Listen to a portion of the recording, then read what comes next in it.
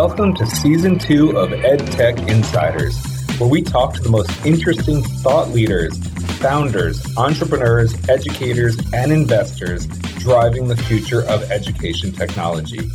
I'm your host, Alex Sarlin, an EdTech veteran with over 10 years of experience at top EdTech companies.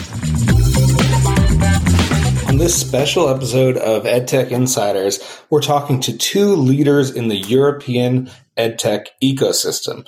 First off, we have Beth Havinga, who's the Managing Director of the European EdTech Alliance and the EdSafe AI Alliance. Beth represents the European EdTech Alliance both in the EdTech Roundtable of the European Commission and UNESCO's Broadband Commission.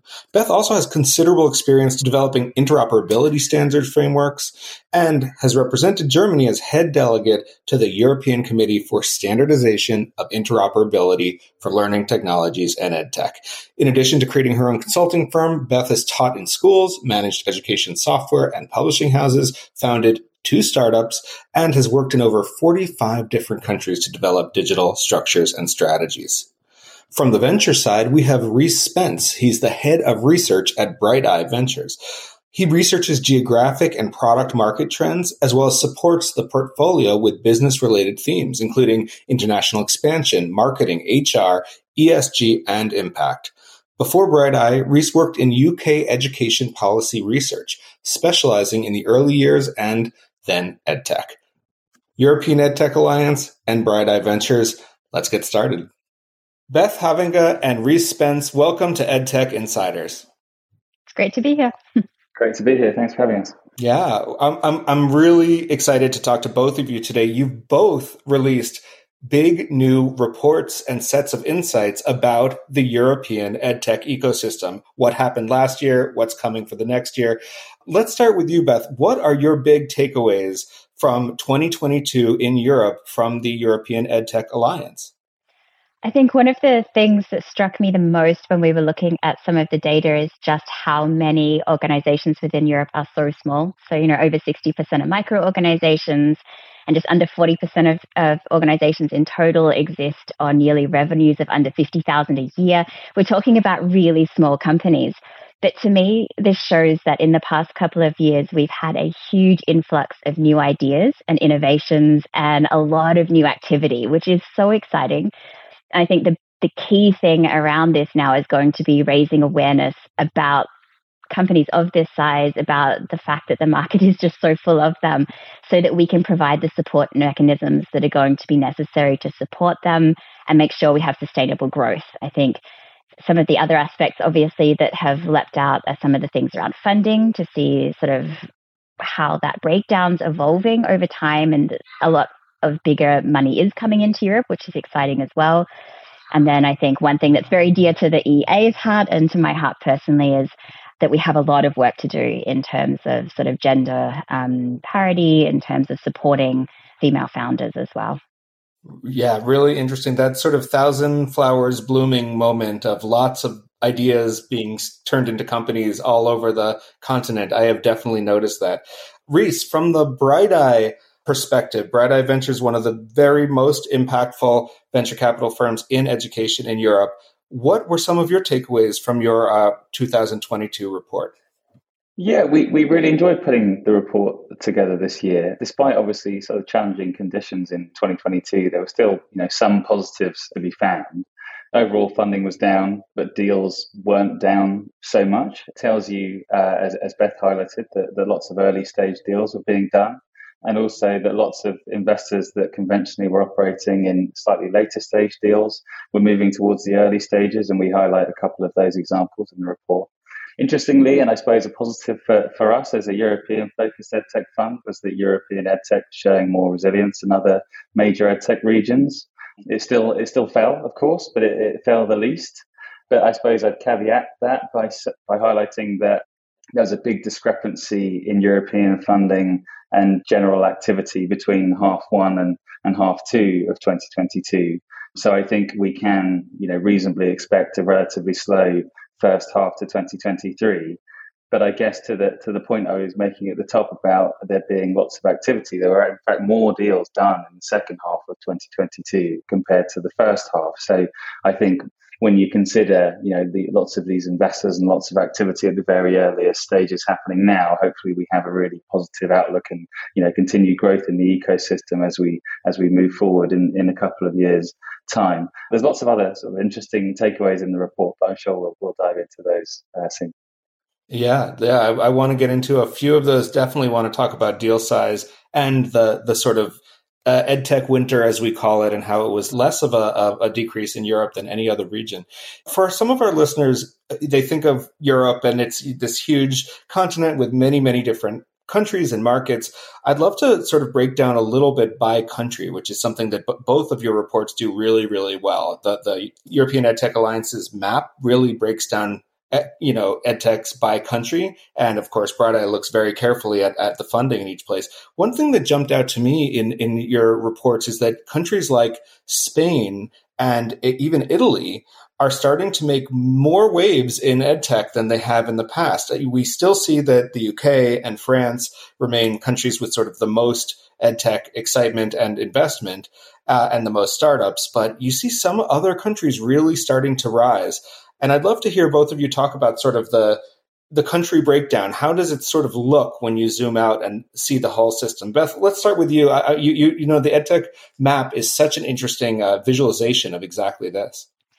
Yeah, it's been so much fun putting it together. And we're also looking to strongly expand it this year. So not only looking at EdTech companies, but also distribution networks, funding opportunities, government institutions, and things too. So I'm hoping to see even more there that we can pull on for our data. But one thing that has been so interesting to me in the past year is that we're seeing organizations come out of countries where there hasn't traditionally been a really strong focus on activity. So we are seeing EdTech organizations coming up in Latvia. We've got 2 or 3 coming up in Hungary. We've got one in Slovenia as well, representing a huge number of different EdTech companies. And to me, that just means there's so much activity that they've been able to come together to see the need for community, to learn from each other, to grow with each other.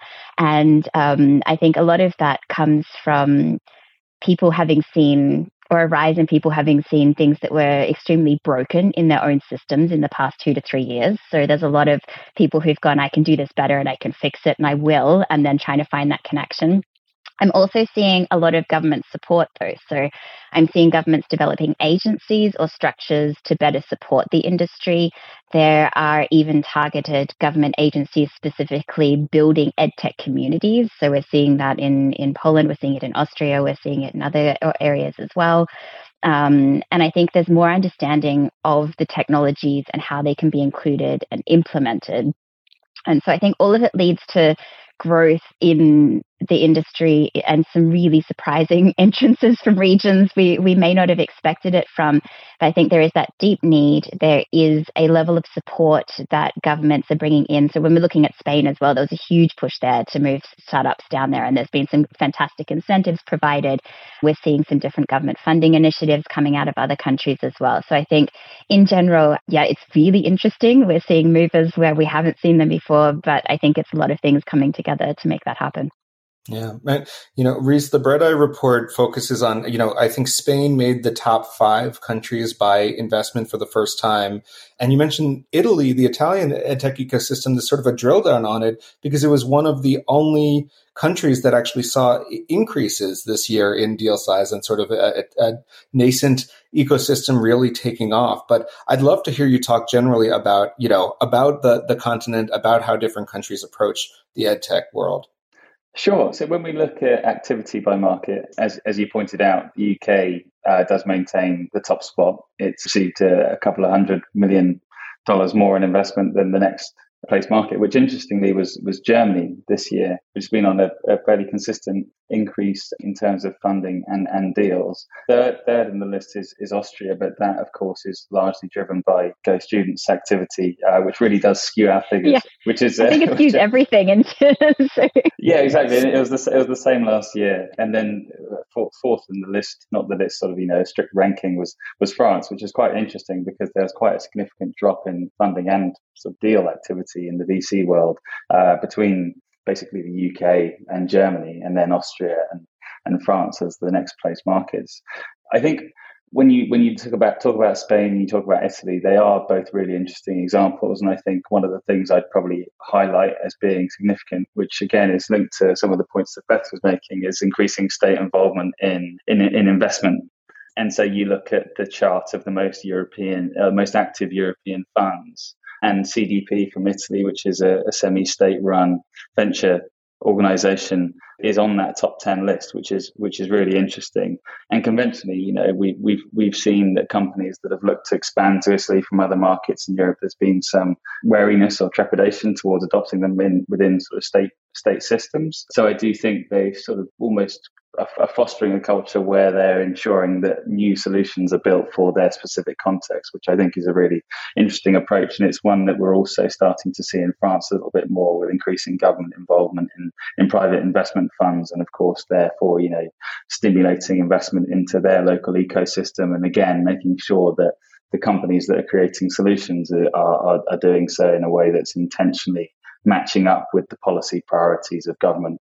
And so it's a really interesting time for us as a fund that's not tied to a specific market in Europe, because we can kind of see where those sort of government tracks are and try to sort of either follow them and hopefully, start to support other companies in those ecosystems, or potentially to go towards markets where those investments from government aren't quite as prominent.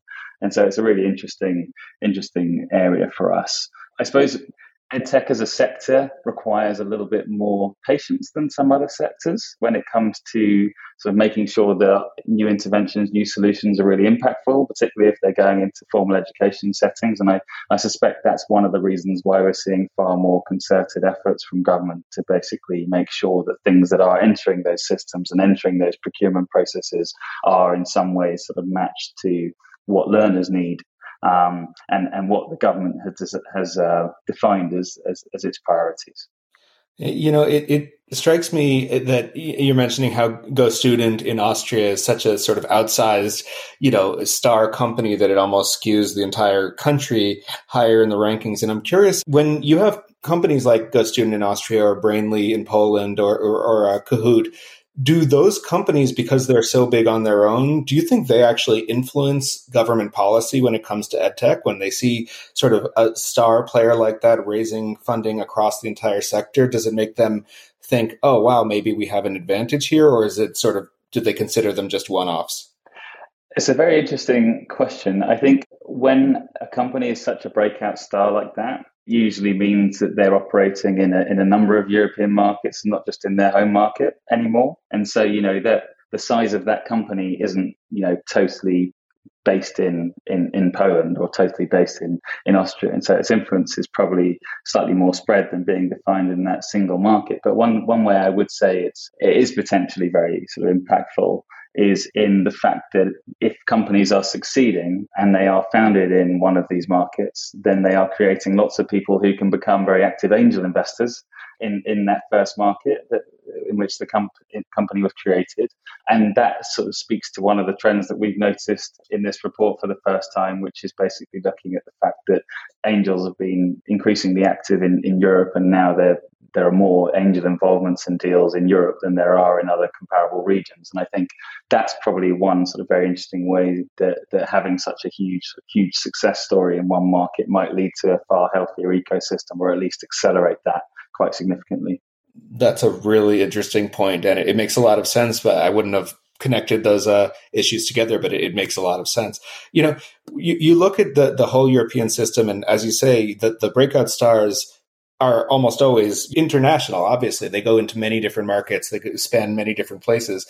One of the things that I found interesting about both of these reports is that they sort of break down the ecosystem by country, but also even by city. And there are these sort of superstar cities throughout Europe that have become EdTech sort of hubs. One city jumped out a lot. It was by far the most startups on the European EdTech Alliance map. And so, Beth, I'm curious for you, why do you think Paris became such a hotspot for EdTech, especially given that France, as Reese mentioned, is actually the fourth most invested country? I think one thing at the start we were also pulling from some of the data that already existed. And France did a really great job at mapping their startups already. So the startups were prepared and had all their data ready. So I think that's one thing that definitely can skew some of that data.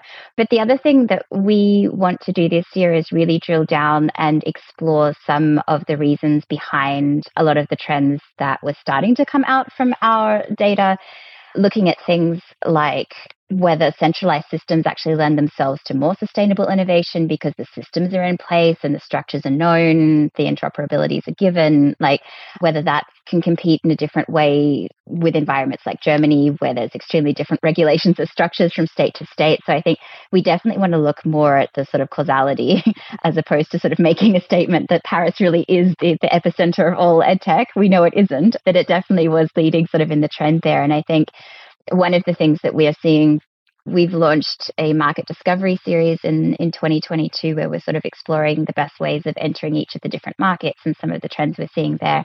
And we're really unpacking the differences between each of those areas. And I think there's so many different factors that go into having a really good environment to found and to have collaborations. And that's anything from rent to talent to local supporting funding structures and collaboration possibilities, inspiration, the connection to the ministries or key decision makers. So I think definitely something we want to drill down on more to make sure that we're understanding the reasons behind some of it, and maybe also be able to make some recommendations, especially out at the policy level, to try and help build out some of those ecosystems. And that also being said, some of the most successful startups and scale-ups that we've seen didn't necessarily start out in any of the big cities. So I think some of them end up moving there, as Reese was also saying, because of some of the infrastructure. But I think we shouldn't discount some of the smaller areas. And also in the last year, I've seen a big move out of the cities as well, and a lot more of remote teams working together. So that makes sense. And we saw a similar migration in the U.S., people leaving New York, San Francisco, Boston, Austin. Some of the places that were magnetic hotspots are now getting a little more dispersed. I want to ask a follow-up question there. I think it's a great caveat that you're saying that, maybe it's that the Paris startups are better mapped, better documented, but it doesn't necessarily mean it's the hottest spot. From what I'm hearing you both say, there are a lot of angel investors in places where there have been a lot, where EdTech has really sort of started to take off. Then there are these sort of superstar cities, Paris, London, Madrid, Berlin, of course. I'm curious, if you were an European EdTech founder right now, and you're just starting, you're one of those 1,000 flowers, you have an idea, you're really excited about how to make a difference. How would you look at the entire continental ecosystem and try to figure out, where should I look for funding, and where should I, and what countries are sort of the most startup friendly? I know this is a tough question, but how should a European EdTech founder sort of think about the various regulations and the different amounts of money flowing in different spots in Europe? Beth, I'm curious to start with you, and then I'd love to hear from you, Reese, as well. So I think counterintuitively, I would say don't follow the money. And what I mean by that is some of our biggest countries are not necessarily the most friendly to founding and the easiest to have access. And I think our best candidate there is Germany, where it always looks great on paper because of how much is spent within the market and also sort of the sheer number of schools and students. But when you start drilling down and go into exactly the mechanisms of moving in that market, it becomes so much more difficult, and we see so many companies struggle and leave again. So I think the things to watch out for are definitely market access, your understanding of the systems, your ways into those systems, the ways of being able to access support. So is it an environment that has some kind of thing like a test bed, for example, where you're able to even test your innovation out with teachers? Is there some kind of mechanism in place like in Finland where you're able to have sort of the scientific processes around testing your product as well and get certification? Is it a country that provides really good documentation around all of the processes? And there's great documentation in France, for example, so you know exactly where you stand in terms of the entire ecosystem and what you have to do to participate. Is there really good understanding of things around the GDPR or the interpretation of it? Is there documentation around what your roles and responsibilities are with cloud, like there are in Italy? I think there's different aspects that you need to look at, but it would be finding the situation that complements your knowledge, your skills, that you really have that access, and that it may not be the biggest market to start with, but that you may be able to sort of expand if you have like markets. That's a fantastic, very comprehensive answer.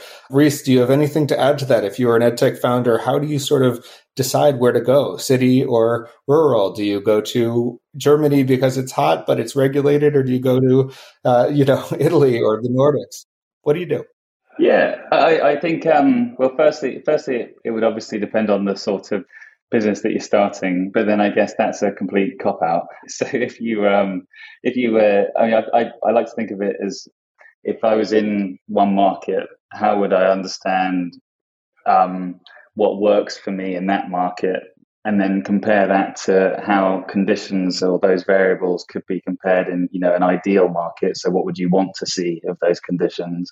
And then you start to sort of track which markets match the conditions that you think as being really suitable for you. And I guess the way that you'd categorize those would be, you need to understand your market size. You need to understand policy conditions that might really, really suit your business. For example, if it's individual learning budgets or training budgets, there are certain markets that provide that in Europe and others that don't. If it's retraining policy or other areas like that, that can be a major help. And there are certainly edtechs that have been built on huge contracts with government. So I think, that's a really important thing to consider. The other areas to think about, consumer sort of macro factors, so consumer disposable income, if you're looking to sell to lifelong learning products or things like that. And then, of course, you've got the other category, which is effectively the practicalities of working in that market, and depending on whether you need to sort of resettle there, and therefore, what time differences are, what language barriers there are, what localizations would be necessary, where sort of consumer priorities or other sort of government priorities are, and how they align with what you're trying to build. So if I was to try and pinpoint a market right now that would feel like a really suitable choice, I think it would be difficult to not go to somewhere like Germany for me. But then at the same time, I think the UK is a very sort of interesting model. It's incredibly competitive, but it is one of the markets that I feel like if you can win out in the UK, you can either, expand to the Netherlands and then into the rest of the European continent, or you can expand to the US. So I think for me, you have to think about those expansion routes beyond, your first market if you are looking for venture backing. So I hope that's not too much of a cop-out, but there's some perspectives that are hopefully useful. Well, I think interesting as well is that what we were seeing is how little expansion there is. So I think one of the things that was very clear from our numbers is just looking at the fact that most of them are staying within their country. There's very few that are expanding within Europe, and even fewer that are expanding overseas. So I think making a good choice about where you're founding is very important because most of them are actually staying there or not being able to expand, or not at the degree that they may have wanted to. And I think we see this a lot where startups have grand ideas about expansion, but the reality is just very different in terms of the regulations and what has to happen also retroactively to their product to be able to localize or internationalize. I think that's one of the reasons why we're seeing more North American funds taking interest in Europe, because it's now quite broadly acknowledged that you can grow a huge business, you can grow a unicorn in a single European market, as opposed to the old perspective, which was basically that if you wanted to build one of these companies of this scale, you'd have to go to the US. And so that's a nice realization. It does make, of course, our lives slightly more, or it's slightly more competitive now for the very best deals. But that's it's a good problem. It's a good problem to have. I think it used to be the way that the attitude of US founders tends to be, we'll raise and then we'll build. Whereas the attitude in Europe seems to be, we'll build and then we'll raise the exact amount that gets us to the next fund. As in the next sort of funding round, etc. I guess that's one quite significant difference in sort of attitudes, and that kind of, I guess, has some bearing on where you decide to base yourselves if you are needing to secure funding to start the business in the first place. So that's an extra bonus thing to consider, I guess. I think that also has cultural roots. So traditionally, European investment has just been more conservative, and a lot of it required so much more data and so much more proof than, 10 years ago pitching to some of the US investors. I think there just are different cultural conservative sort of risk associated with that. But I can hear people taking notes as they listen to you both talk about all of the different factors that go into where to start the company and how to think about it. You're talking about expansion routes, internationalization, localization, language, GDPR, knowing every country's policies or whether their governments are in the market to do contracts. There's so many different pieces, but I think it's very exciting that, as you both said, the European ecosystem is feeling less constrained. It's feeling less policy driven and hopefully less conservative than it has in the past. I mean, we saw some enormous mega rounds happen in Europe this year that I imagine are last year that I imagine are not just, the exact amount of money that they need to survive. That said, I bet a lot of these smaller companies are going under that conservative idea that they have to sort of have all the proof points, have all the contracts in place before they go raise. And hopefully maybe there's a little bit of a rubbing off from the American hubris / frontier spirit, overconfidence, however you want to frame it, where you raise before you know if it's working. Because I think that there's in the VC world, sometimes that's important. You want to have the money to expand before you necessarily know everything that you're going to do. We've all mentioned that 2022 was actually a really tough year for edtech funding globally, and there were decreases around the world in every region versus the year before. Reese, you mentioned earlier that European edtech didn't fall as much as any other region. It went down by 28% versus 64% reduction in the US, 46% in India, I think 30 something in rest of world. What do you attribute that to? Why do you think Europe didn't fall as much as other regions? It's a very interesting question. It's not one that we have a very satisfactory answer to, I'm afraid. I think one of the things that you could think about is that obviously market conditions were varying. All of them were on a negative path. And I guess, in Europe, you've got the sort of state by state differentiation. Whereas if you consider the US and Canada as a single block, there's one sort of single macro environment in that market. Whereas in Europe, there's 27 plus. I think the other thing I would probably highlight is that the three deals that happened in 2022 that were over 200 million in Europe were all done in the first few months of the year. And so you ask yourself, was that sort of perfect timing of those companies? Would they have been able to raise such large rounds later in the year? The answer is probably, they probably would have been able to raise those rounds, but it might have taken them a bit longer to do that. And I think actually, if you look further down sort of the list of the top 10 deals, I think 8 or so out of 10 were all done in the first half of the year. So it's quite a significant slowdown. So I wouldn't necessarily say that Europe is sort of fully an outlier in terms of the resilience. I would just sort of say that perhaps it was slightly more delayed. And I would say if we were talking about the outlook for half one 2023, I would expect more of what we saw at the end of last year at this stage, which would be lots of early stage deals, but a few sort of really large deals. But that said, there's been a great deal for Hack the Box, which is one of our portfolio companies, which has raised a fantastic round already this year. And so clearly there's capital available for the companies that are, most suitable for VC investment. So I hope that's a satisfactory answer, but they're just some sort of reflections on the data we've seen. I think it's a very fair answer, that the first half of the year saw a lot of these enormous deals. So those three mega rounds, those $200 million rounds, that was Go Student that we've mentioned in Austria, Multiverse in the UK, and CoachHub in Germany. Those deals were all in the first half of the year, as you mentioned. We saw two new European unicorns last year, which is Multiverse and Domestika, making, I believe there are 6 total European unicorns.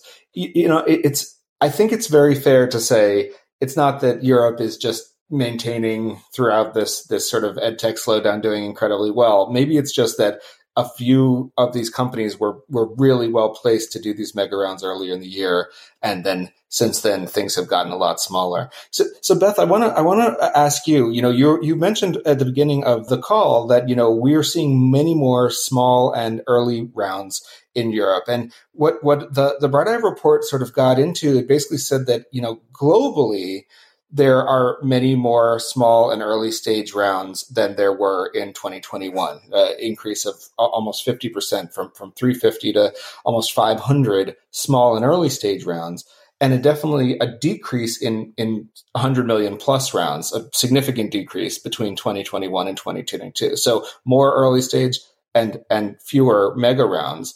But because of these three big rounds and the top 10 that Reese just mentioned, 42% of all funding in 2022 came from these mega rounds, these 100 million or more, compared to 27% in 2021. I know I'm throwing a lot of numbers out, but basically the takeaway here, I believe, correct me, either of you if I'm getting this wrong, is that globally everything shifted to more small and early stage rounds.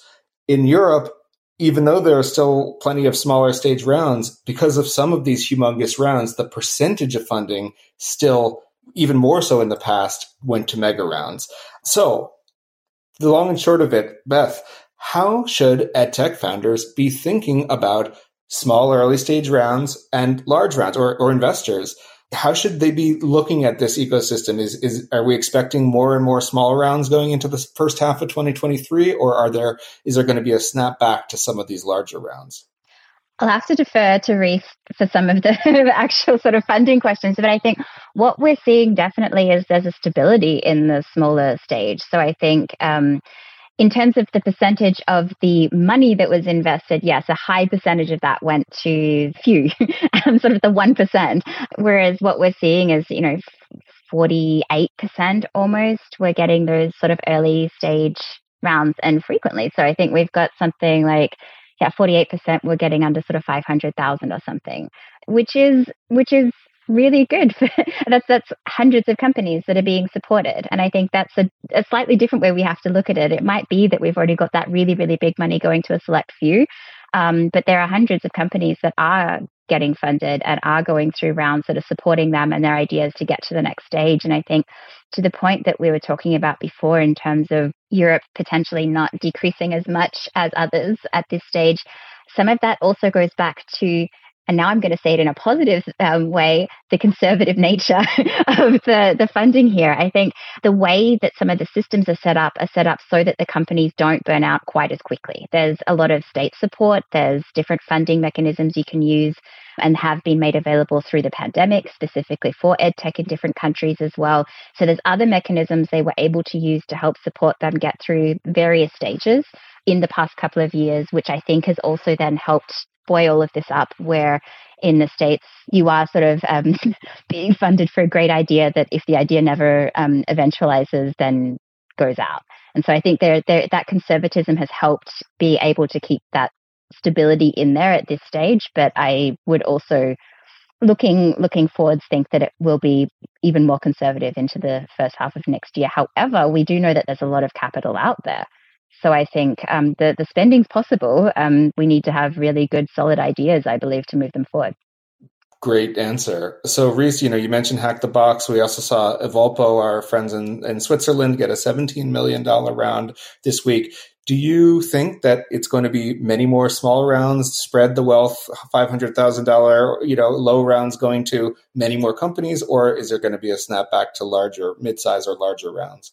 I'd be very surprised if there was a very quick snapback to larger rounds.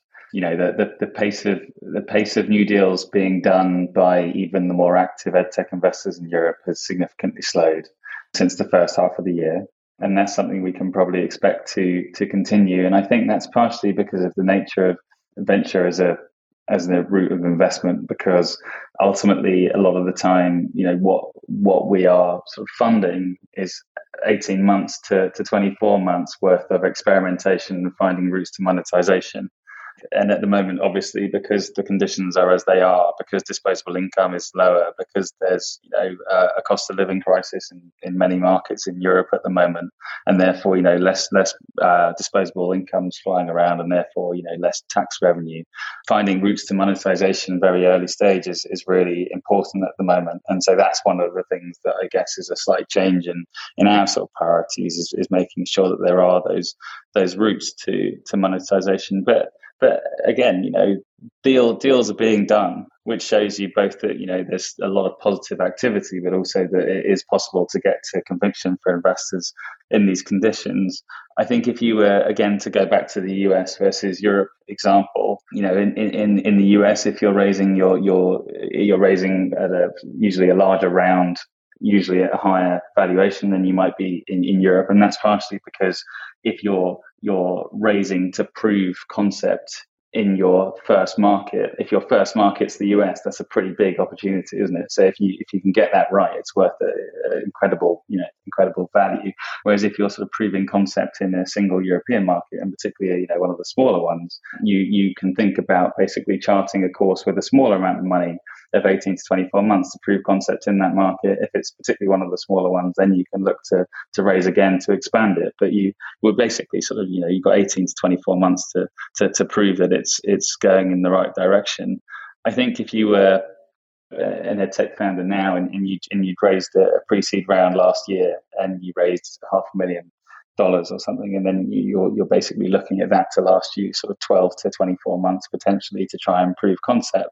Ultimately, you need to be prepared to sort of be giving up 15 to 20% of equity, because that's the typical sort of size of it or amount of dilution in a venture round. And I think that's it's an important consideration to make when you're sort of deciding on the size of round that you want to raise. You need to both be giving up a portion of equity that you're happy with, but then also be receiving enough investment to be able to prove what you need to be able to prove in venture timelines, which are extremely tight. And so it's been kind of positive, I guess, to see slightly more angel involvement, more accelerator involvement, more incubator involvement in the sector, and it's something we're monitoring quite closely and looking to continue doing so in the months ahead. I'm hearing a really interesting sort of thread between what you're both saying. Again, I'm not sure I'm getting this exactly perfect, but the idea that if you're starting within a single relatively small European market versus the US or India, the amount of funding you need to prove out the concept within that market can be relatively low. And Beth, you mentioned earlier that a significant majority of the companies that the European EdTech Alliance has been tracking are raising small amounts of money or bootstrapping and then staying, as you said, within their market. So it feels like, but then you look at some of these giant companies, the Go Students and the Multiverses, they're already super international. Go Student and Multiverse both opened US, offices this year, although Go Student, I think, has pulled back. And I think that there's this feeling of maybe, the smaller rounds are to prove your concept within the smaller market. And then those that sort of can make it and start to grow and potentially start to go internationally, then they need a lot more, cash on hand, because they're trying things that are newer, that are much more scaled and expanded. Do I have that sort of right? It's a really interesting idea. I mean, from my perspective, yes. And I think another cultural thing I'll throw in there is that within Europe, there are predominantly middle-sized companies. We have some really big leaders, but there is that traditional understanding of having a local company and a local family-run thing, and there is just that tradition, and it also carries over then into the education market. And so I think it's tracking with other industry as well. That's a really interesting point as well. One aspect of all of this that I think is in both of your reports and you're starting to really look at is about gender equity in European EdTech. And, Beth, the European EdTech Alliance runs the EdTech Female Founders Fellowship, which is this amazing program bringing together communities of female EdTech founders. But you've also found, in your reporting that you're not yet seeing gender parity among startup teams and founders. So, some of the stats from your report is that 73% of European EdTech CEOs are male. and that there are more than 3 times as many sole male founders as sole female founders. But I also found it interesting. I think it was 40% or so of edtech companies in Europe have a male and a female founder together, which is actually something we don't see that often in the US. Tell us a little bit about your findings around gender, some of the progress maybe that's happened, but some of the progress that's left to go in the future.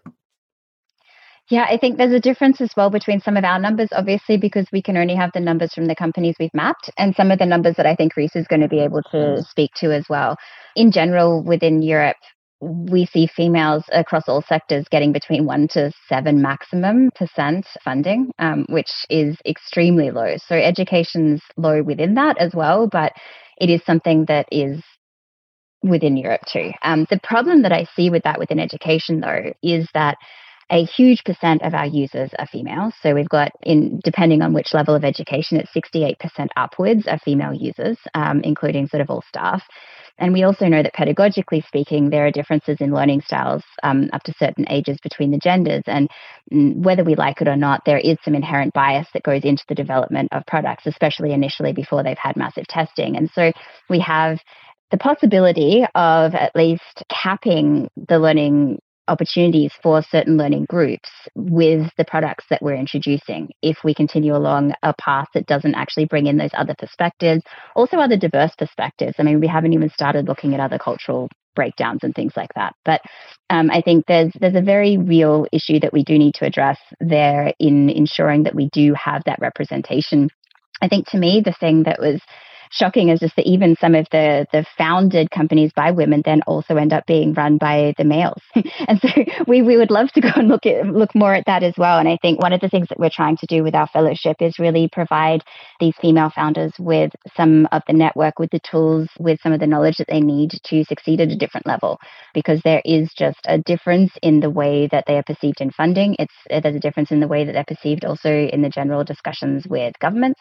And so I think there's a lot of work we have to do there as well. And we've had some fantastic women come through our first 2 cohorts. We've just started our 3rd cohort, which I'm extremely excited about as well. And just some phenomenal ideas, phenomenal women who are hopefully building a network out that we can then use to multiply these effects throughout the entire industry. But it definitely is something we all need to be focusing on a little bit more. Yeah, it really, really interesting to hear that even some of the female-founded companies end up having male CEOs. It's a complex issue, but there's definitely a lot of work to be done. Reese, what have you been seeing from Bright Eye's perspective? You have a lot of data on this. How do you see the gender parity issue?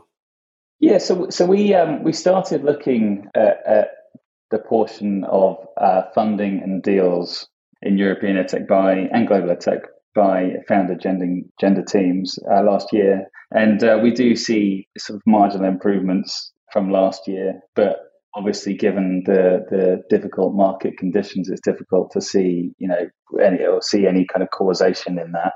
One thing I would say is that it's really positive that lots of mixed teams are able to raise significant funding rounds. The portion of funding secured by mixed teams jumped from 20% of overall funding, or just under, to 26% this year. That's partially skewed by some of the larger deals being for companies that have mixed teams running them, like Multiverse and Guild.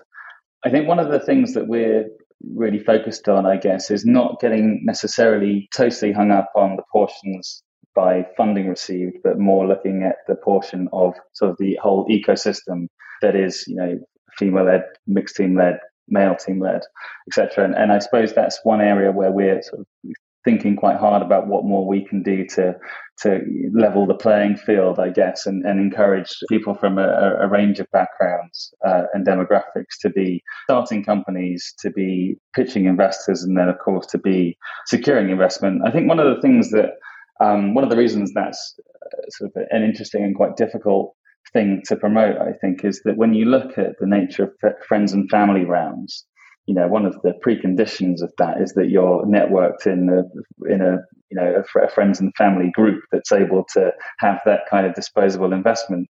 Of course, you can kind of network your way into those things, but that's a process that takes quite a long time. And if you're not sort of ready and part of that community already, that's kind of where some of these issues are entrenched. And so that's why we're sort of taking steps to broaden our support and level the playing field where we can. And I guess a couple of the initiatives that I'd highlight that we've put together that have been relatively impactful, I think, in terms of volume of users and feedback we've received is our course that introduces VC to people that aren't necessarily familiar with how VC works, and also a course that we've put together on raising a round. And the idea there is that there could be perfect founders that don't know their founders yet, who also don't know how VC works yet, and also don't know then how to raise a round, and hopefully we're helping to bridge that gap.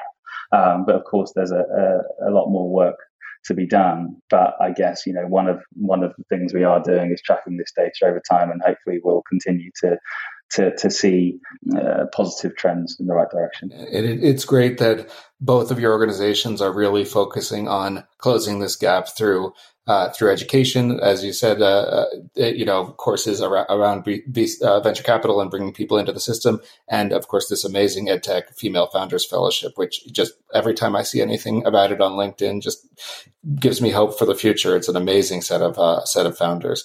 So we're coming on the end of our time. This has been an incredibly interesting discussion. I think Europe is just on the rise. I debate with Ben, my co-host Ben Cordell, every week. He thinks India's rising, and I'm always like, I think it's Europe.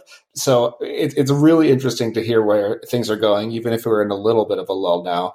All right, I'd like to ask each of you to make 2 or 3 predictions about what will happen next year in 2023 in the European EdTech ecosystem. Beth, let's start with you.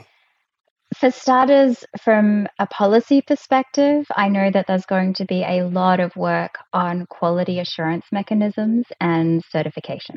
So there's a lot going on at the moment at the EU level, and in just about every single country, there is some kind of framework, matrix, discussion going on about what edtechs will have to go through to be officially approved, what kind of mechanisms are going to be in place, what they need to have proven before they're able to even get market entry. So I think there's a lot of work that's going to happen around here, and there's a lot of funding going into this as well.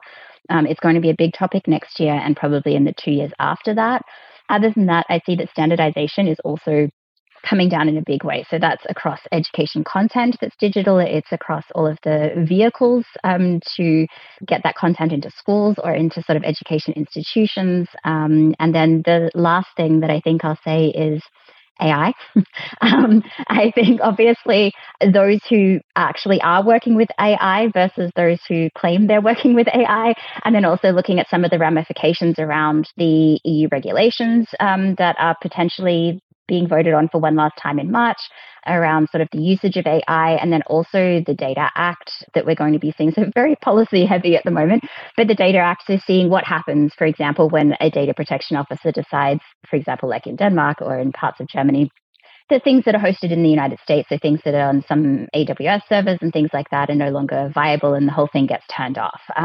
What happens when we have backdoors? How do we make sure that all of the data is safe and things like that? So they're big topics that I see for next year that are going to have a big impact on our startups and potentially also change the way that some of them are able to interact within their markets. Really interesting. It definitely is policy heavy. It sounds like there's a lot of policy at the EU and country levels just trying to figure out how to keep this ecosystem safe and effective, but also make sure it doesn't sort of break privacy laws or get sort of out of control, which makes it's a very European approach. But there's pros and cons to it. Reese, how about you? What are your predictions for next year? Yeah, sure. I think I broadly agree with what Beth said. Certainly on governments taking increasingly detailed looks at returns on investment and the impact of specific edtech initiatives, particularly if they're working into formal education settings. And of course, that will come with some kind of accreditation we expect, and that's something, as Beth highlighted, that we're sort of hearing about as well in various European markets, and something we, of course, hope is done well. And hope doesn't sort of inhibit any of the innovations that we're starting to see, because the last thing we want to do is stifle any of those. One sort of area or subsector of EdTech, I guess, that we're particularly excited about is climate education. We think there's going to be a huge wave of companies focused on creating and supporting training of people for green jobs, things that are focused on classrooms that are promoting awareness with the next generation. And also, I suppose, again, that's something that we can expect at the government level in terms of various training incentives potentially being provided that basically reduce the price of environmentally conscious careers, and of course sort of incentives to pushing people towards those things. A second thing, I guess, that we're particularly interested again is basically the increasing popularity of apprenticeships and other alternative models, and seeing increasing challenges to the higher education sector, which is traditionally fairly rigid. Some are taking steps to be slightly less rigid in terms of what they're providing and the level of service they're providing to each individual student. But we're expecting to see some significant movement in that sector this year. And I guess one sort of general market conditions type prediction that we're expecting is far more M&A and market consolidation, particularly given the fact that we do expect lots of edtech companies to be under a bit of pressure this year, particularly if they are looking to raise investment and then finding it a little bit more, difficult or challenging in these environments. And I think that's not necessarily a bad thing, especially if the EU is looking at pulling together policies that presumably are going to be relevant and enforceable across a number of European markets. So there's sort of three areas that we're taking a close look at. Fantastic. So hearing, more quality assurance and certification, more standardization, artificial intelligence getting really popular, and there also probably being, some regulations and thoughts about how to keep that controlled. Government looking at ROI, but not inhibiting innovations, climate education, very exciting, and more apprenticeship and alternative models, as well as more mergers and acquisitions, which we are already seeing in the US. I'm going to take liberty here and add one more. For my one prediction that I would add to that for Europe is a focus on data privacy and cybersecurity from sort of both sides, both from the policy side and also from the training side. I mean, you mentioned Hack the Box, and we saw that a couple of the, two or three of the largest deals this year were for edtech companies that focus on cybersecurity. I have a feeling that might continue, especially in Europe, because Europe has always been ahead of the game in terms of seeing the downsides of this free-flowing data environment. And I wonder if that might make its way into the market. Fantastic predictions all around, and I'm really excited to see them come to play. Rhys Spence, Beth Havinga, it's been awesome to have you here, and we'll put the links to both of your recent reports and the EdTech map in the show notes for this episode. Really appreciate this sort of special. We put this together very quickly, and you were really great. This special episode about Europe and how it's going to continue to evolve and grow in the future. Thanks so much for being here. Thanks for having us. Thank you. Thanks for listening to this episode of EdTech Insiders. If you like the podcast, remember to rate it and share it with others in the EdTech community. For those who want even more EdTech Insider, subscribe to the free EdTech Insiders newsletter on Substack.